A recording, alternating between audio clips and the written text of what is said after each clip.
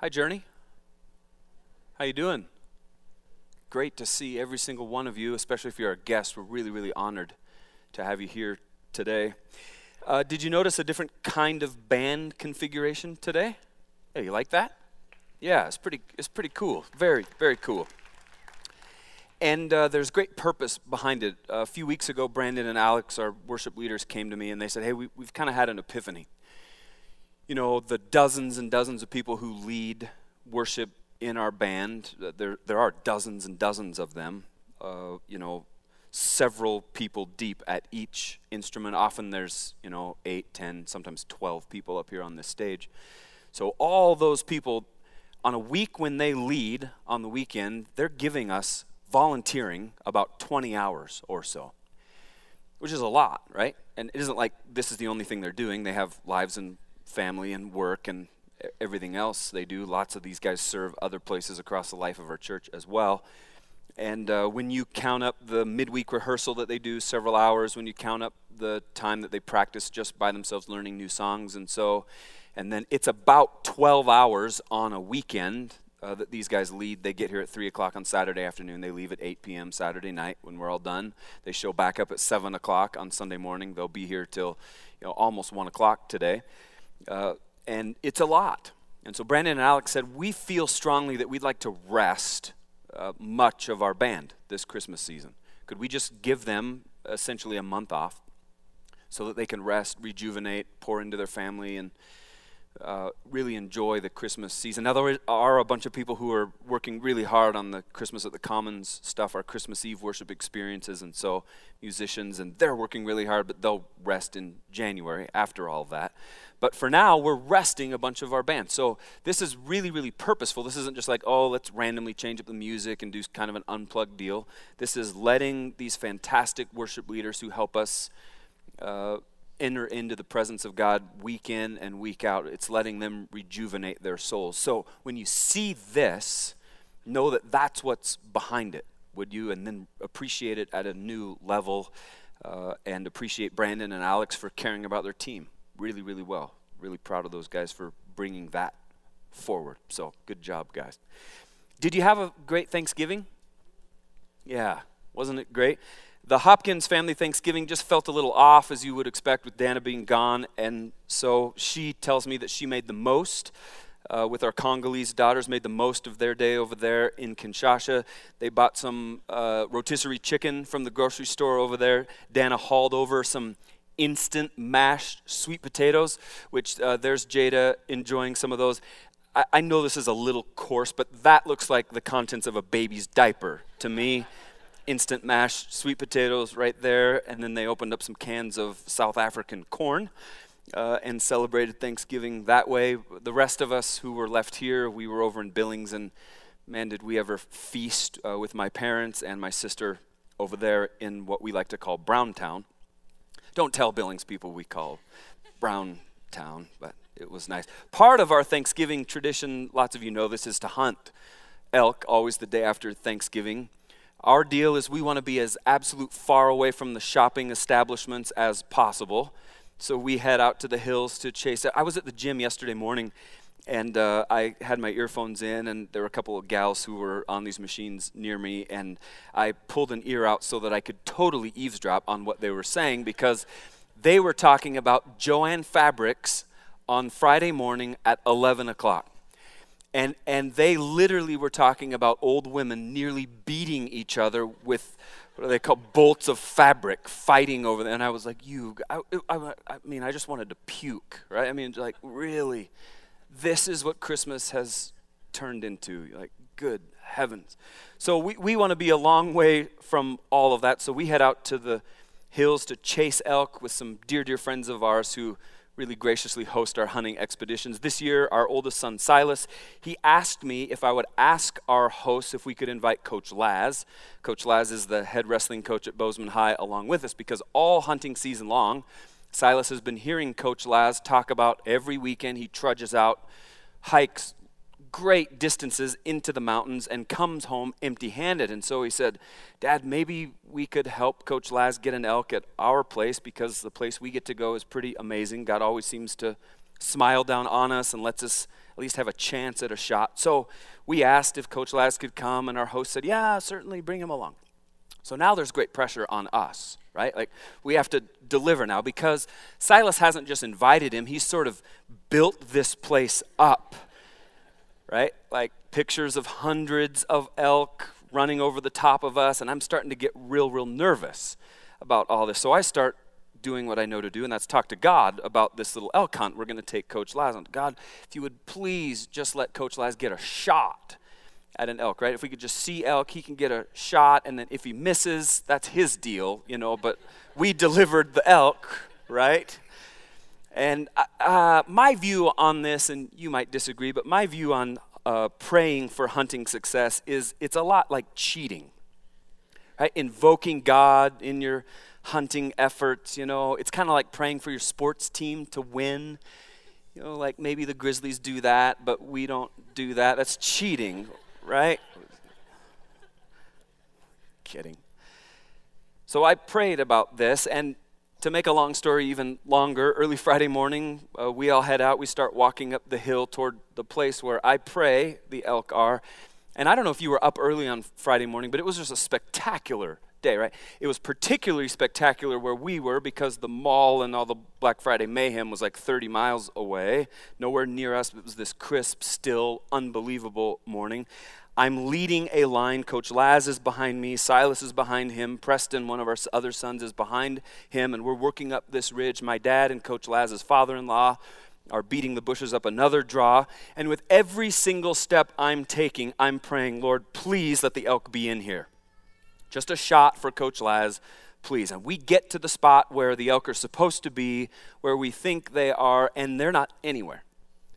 We don't see them, and I'm like, oh, geez. Now I'm really sort of panicking, ratcheting up the prayers. Please, Lord. All of a sudden, we're looking through our binoculars, and Coach Laz said, I got them. There they are. I was like, yes, there they are. And they were a long way away when we first spotted them, and they were all there, 250 or better of them there. And I'm going to spare you all the minute details, but suffice it to say that within a handful of minutes of spotting them, the herd split. Half of them or better went that way, but we had 100 or so running straight at us. And they started out at probably 700 or 800 yards, and then here they came, and we just sat there. And we just sat there, and they're getting closer and closer, and like, Lord, please let them keep coming. Please let them keep coming. And all of a sudden, Coach Laz squeezed off a shot, and here's how that turned out for Coach Laz. There he is, right there. Yeah, just a great, yeah, way to go. A lot of grins in that picture right there. And the way I sort of frame this is that we got to be the recipients on Friday of the remarkable grace of God, right? The remarkable grace of God through this hunt that none of us who were there and got to experience it will ever forget. And that had nothing to do with the sermon, but I wanted to tell you because it was cool, and I wanted to offend you who hate hunting, and kidding. And you all know really well that this weekend, Thanksgiving weekend, marks the cultural shift from the fall season to the Christmas season, right?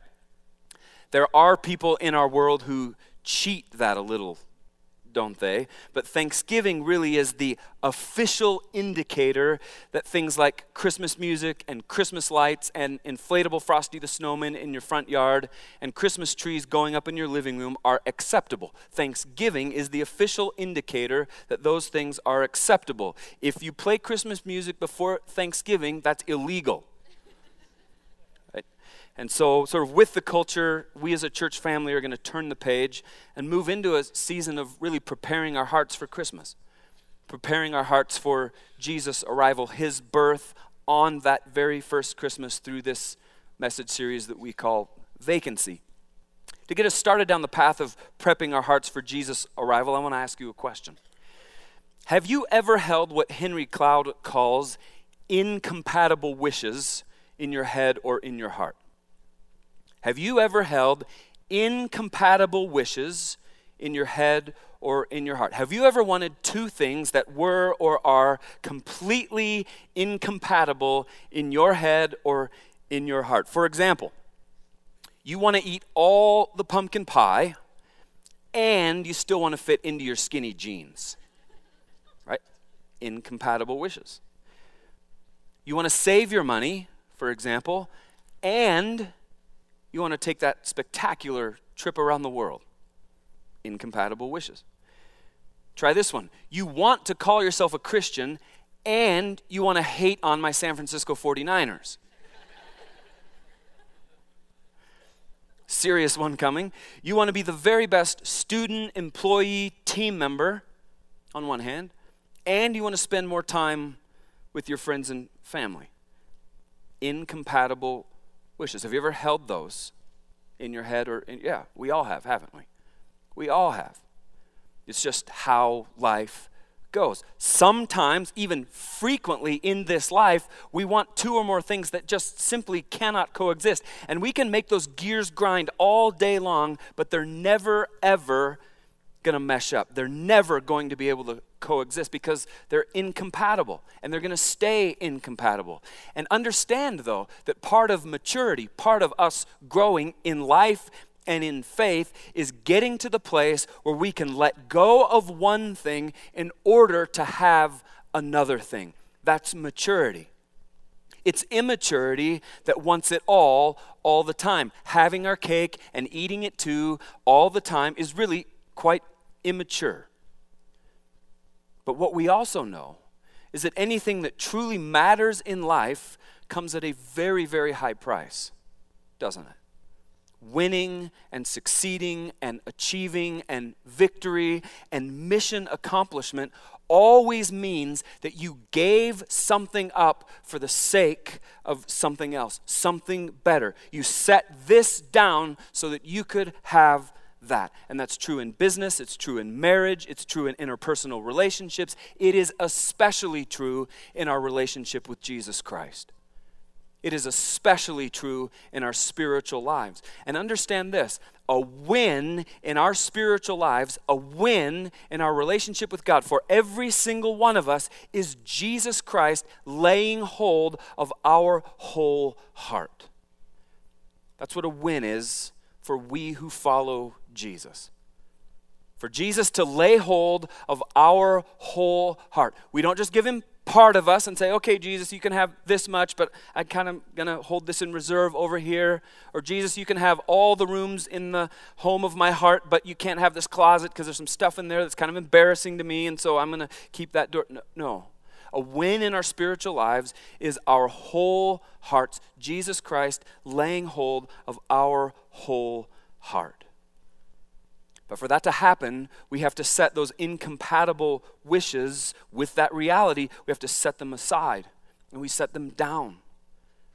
And we say, look, the surpassing greatness of knowing Christ Jesus, the surpassing greatness of Jesus Christ having all of me simply overwhelms every other thing, every other desire, every incompatible wish. They just melt away in light of the desire I have for Jesus Christ to lay hold of all of me. I want him to have all of me. That's a win for us. That's a win. And here's how I think about this. I don't believe for one second that anybody here today or anybody listening to this message or anybody watching this message on the web, I don't believe anybody ever really says, I don't want Jesus to have my whole heart. I think there might be a very, very, very small number of people in this world who actually consciously declare that they do not want Jesus to have their whole heart. What I do believe, however, is that a great, great number of people, some of us even, hold so many of these incompatible wishes in our heart and in our heads that Jesus is simply then crowded out of our lives. Because we're holding all these other things. And that causes, in turn, our hearts to be hardened to God's activity. It causes us to not hear what God is saying to us, to not be able to respond to what God is saying to us. It causes some of us to be stuck in our relationship with God because we're just busy chasing after all these other things that are incompatible with Jesus laying hold of our whole heart. We're trying to hold these incompatible wishes, holding on to two things that cannot ever, will not ever coexist.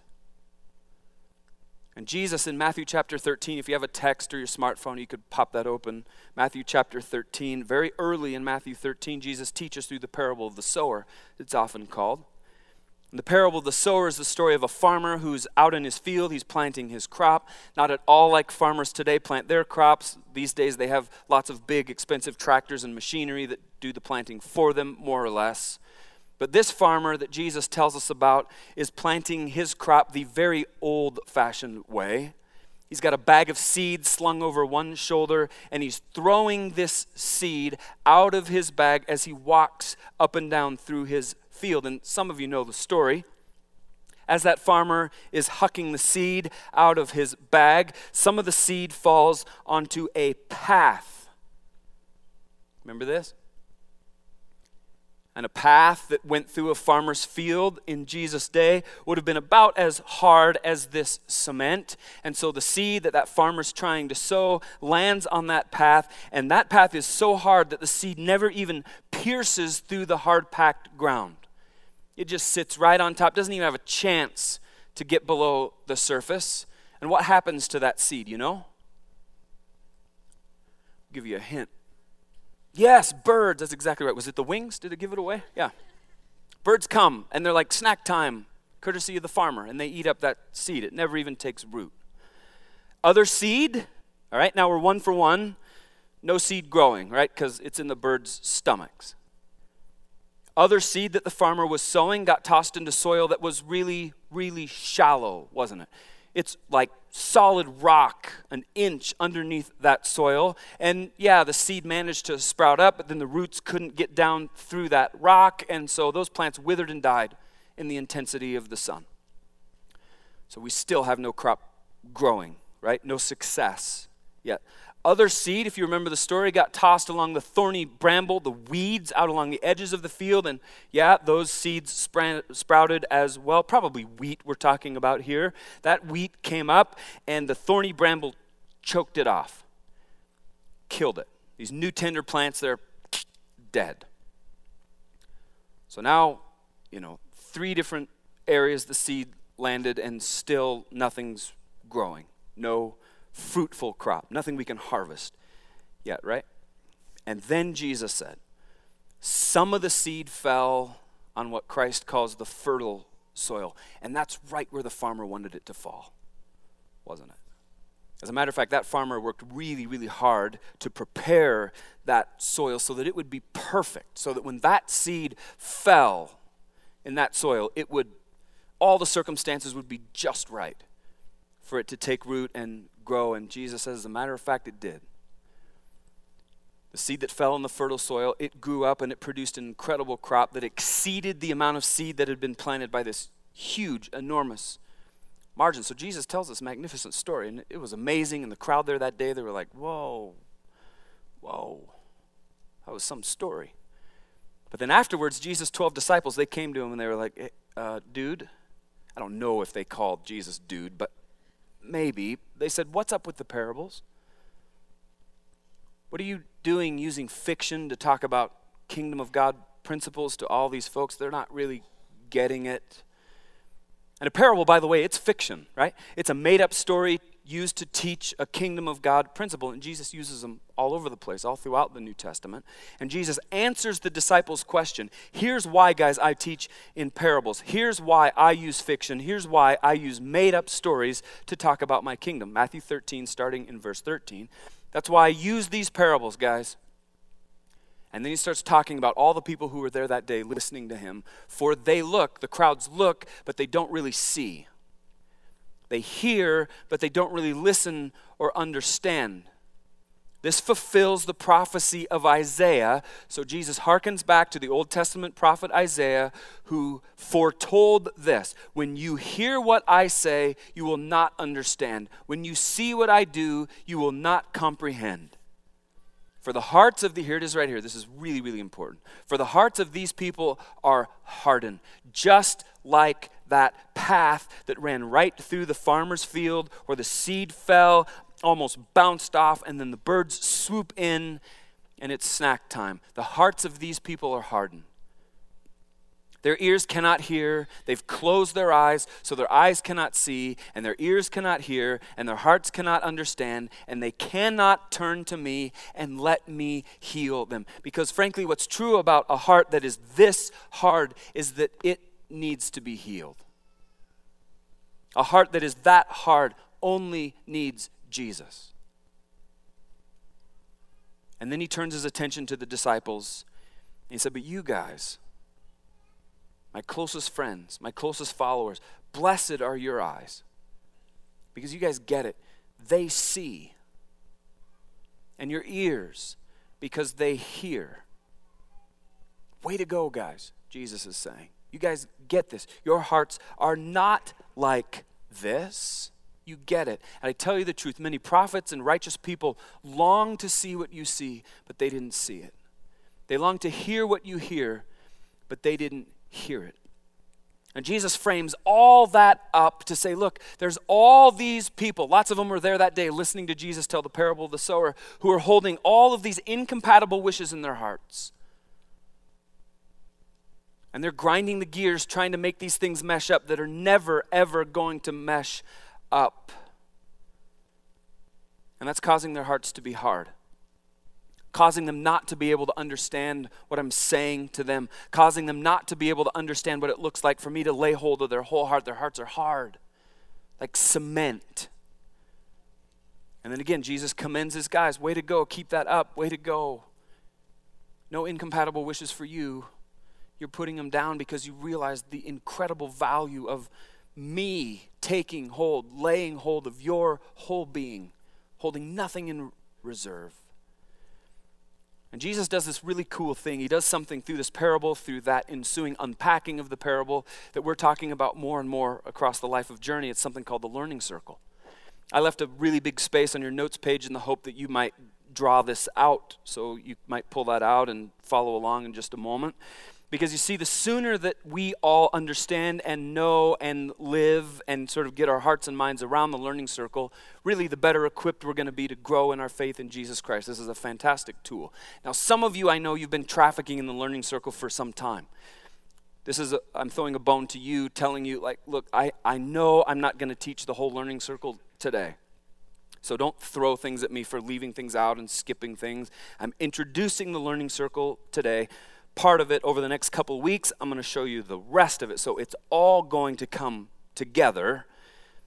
But I just want to show you the very first part of the learning circle, first couple of parts of the learning circle, because of what Jesus does in the parable of the sower and where I want us to park today. So you have all these people, right? Go back in your mind's eye and you have Jesus talking about the parable of the sower, beginning of Matthew chapter 13. What we know is there's thousands of people gathered around. There's so many thousands of people actually that Jesus has to go out into a boat, not to get away from them, but so his voice would be amplified far enough off the surface of the water and the shore so that everybody there can hear him. Some of you have experienced that, right? You've been on the shore of a quiet lake and there's fishermen out and they're just talking to each other in a normal tone of voice and they're like a half a mile away. And the acoustics are such that you can hear on the shore. Have you had this happen? You can hear every word they're saying as if they're right next to you, but they're like a half a mile out there. That's what Jesus is doing, right? And he's teaching this principle, how is the soil of your hearts? There's all these people gathered on the shore of the lake, and time is passing. Chronological time, this is the very beginning of the learning circle. Right here, it starts with a line. This is chronological time passing for everybody. Us, the people who were gathered on the shore with Jesus on that day, and time is ticking. Chronological time is passing. It's another day. The sun rose, and the sun's going to set, and hours are passing, and then all of a sudden, kabam! Here comes Jesus, and he starts talking about the soil of people's hearts. Is the soil of your heart hard, or is the soil of your heart fertile? Which is it? Right? Jesus steps out into that little boat, and Jesus hits them with what we call, this is what this is right here. It is a kairos, Greek word, a kairos moment. When the God of the universe breaks into the otherwise mundane passing of time. And it is a spectacular moment. Bam. God breaks in. And in the parable of the sower and in his ensuing follow-up instruction with the disciples, that kairos moment, this moment when God breaks in, is all centered, remember, around this question of how is the soil of your heart? Is the soil of your heart hard, or is the soil of your heart fertile? Is it ready for God's truth to take deep root? And this kairos moment that happens for them, that I pray is happening for some of us, it signals that God is speaking to us. And anytime God breaks into the mundane passing of time, we've got this incredible opportunity to go, oh my gosh, here is a moment when God is speaking to me and he's going to tell me something. I have a chance right now to grow in my faith in Jesus Christ. God is showing up, God is speaking, and I am all ears. I want to hear what God has to say to me. And today he's saying to us, how is the soil of my heart? How is the soil of my heart? And Jesus, we know, has an incredible amount to say about spiritual growth and learning all throughout the New Testament, right? Jesus' first sermon was remarkably short. Mark chapter 1, verse 15, this is Jesus' very first sermon. The time promised by God has come. This word time, by the way, is actually this Greek word kairos. This moment when God has broken in, is breaking in, has come at last. It's here right now. Kairos has come, he announced. The kingdom of God is near. Repent of your sins and believe the good news. Jesus is telling us in Mark 1:15 that the greatest opportunity ever afforded to humankind is available, and it's this, that the kingdom of God, the rule and the reign of God, God acting, God moving, God working, the range of God's effective will is available to every single one of us. Not just a few select people, but it is widely available to every single one of us. And when his kingdom, when his word breaks into our otherwise mundane passing of time, he says, grab onto this. Don't lose sight of this. Don't let go of this. You get to the process of repentance and belief so that you get everything God has for us out of this kairos moment. And this is where this goes. So time is passing. This is you and I walking through life. Bam, God shows up. How's the soil of your heart? And that sends us into the learning circle. And it works like this. And I'm not going to draw it all, but I am going to draw some of it. We're going to move through the learning circle over the next few weeks like this. It launches us into this opportunity for us to observe, first of all, and reflect, second of all, on what is God, and these two are really closely tied, on what exactly God's saying to us. Another way to look at this is like this. You add this and you say, this is the side where we repent. And when I say repent, I'm not talking about like the turn or burn, no grace kind of repent.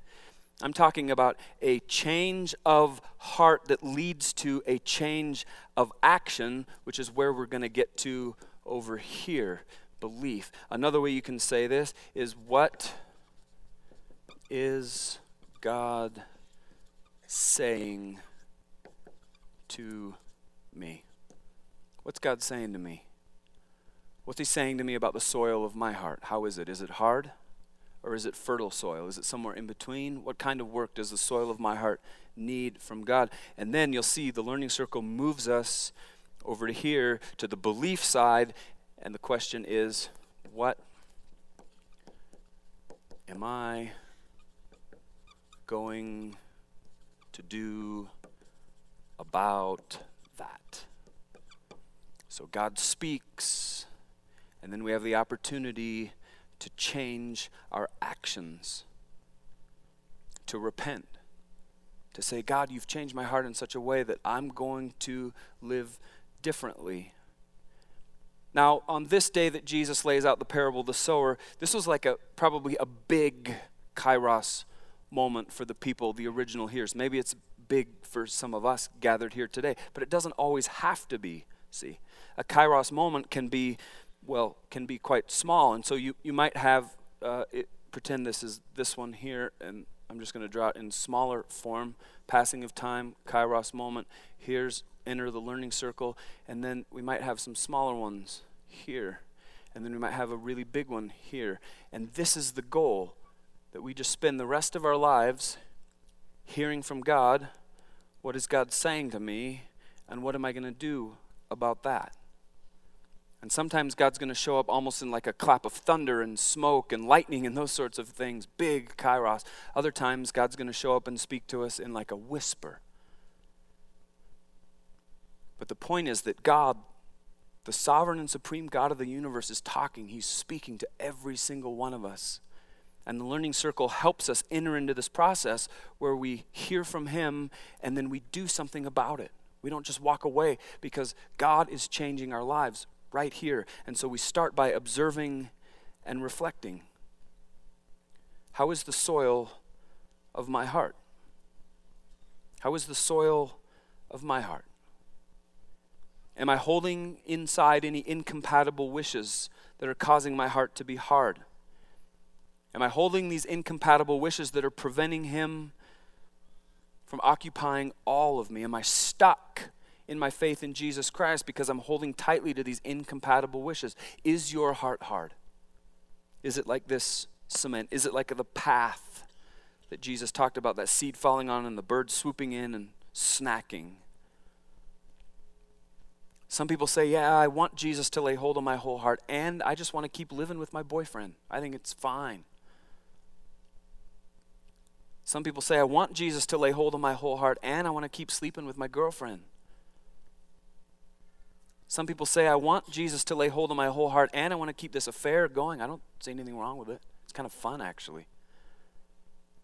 Some people say, I want Jesus to lay hold of my whole heart, and I want to do what I want to do with my money. I don't want anybody talking to me about uncommon generosity, Advent conspiracy. No, I don't want to be generous. I want Jesus to lay hold of my whole heart, and I want to not forgive her for what she did to me. It was a terrible thing she did, and I'm just going to hold on to it. Some people say, I want Jesus to lay hold of my whole heart, and I want to keep drinking alcohol in excess. I don't see anything wrong with it. I'm not hurting anybody. And Jesus says, wait just a minute. How's the soil? Observe, reflect on the soil of your heart. Is it hard? Is it soft? Is it ready? Is the soil of your heart ready for Jesus to lay hold of all of you? The idea of this Christmas prep that we're going to do around here is that our hearts would have room for Jesus. That there would not be a no vacancy sign hanging above the doorway of our heart, because our hearts are soft, malleable, fertile soil, ready for the truth of God, ready for Jesus' arrival. I don't want anybody to miss this. Jesus doesn't want anybody to miss his magnificent arrival this Christmas time.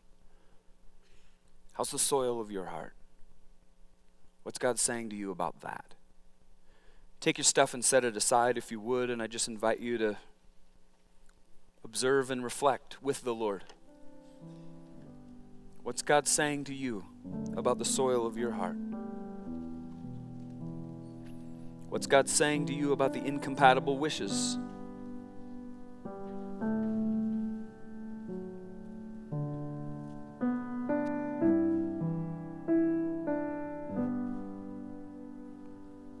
Is your heart ready today for Jesus to lay hold of the whole thing?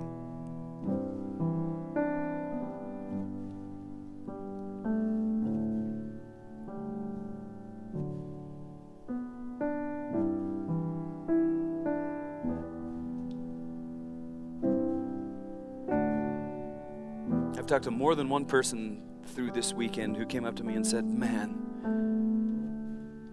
God's got some deep plowing work to do on my heart. And maybe that's you.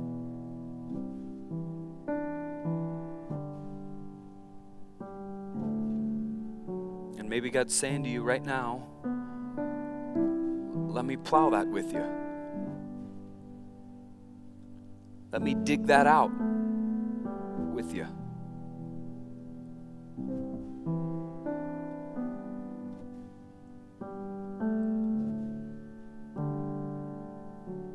And yeah, there's probably going to be some pain involved.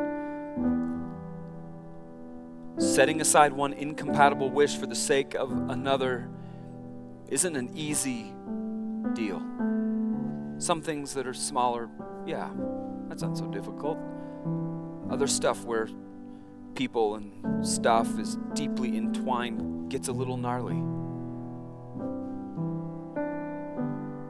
And God's grace is enough even to help you untangle that mess.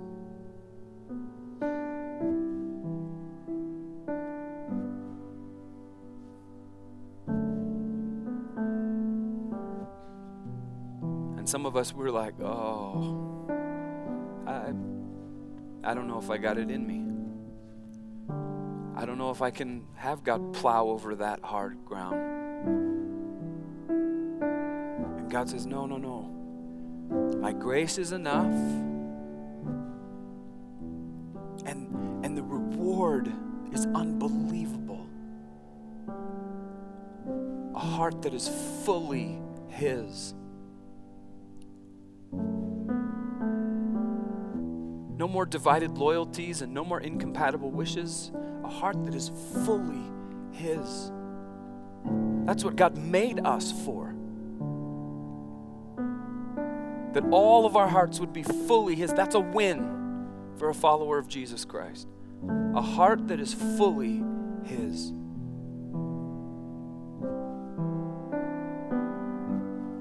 And so if God's saying to you today, I got some plow work to do, trust Him. Trust Him. He is worthy of your trust.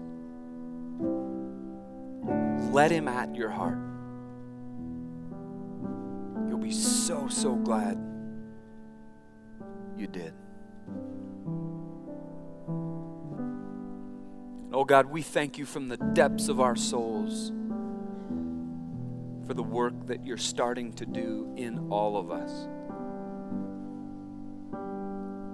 God, thank You so much for speaking into our lives. I pray for all of us that our ears would become more and more attuned to Your voice, that we would learn to hear You whether You're speaking through claps of thunder or whether You're speaking to us in a whisper, that we would learn to hear Your voice and that we would act on what it is that You're telling us, please. Have Your way with us, God. Plow deeply the soil of our hearts so that it will be ready as we celebrate the magnificent arrival of the Son of God, Jesus Christ, the Savior of the world, the one who came to earth because He loved us that much. We celebrate You, Jesus.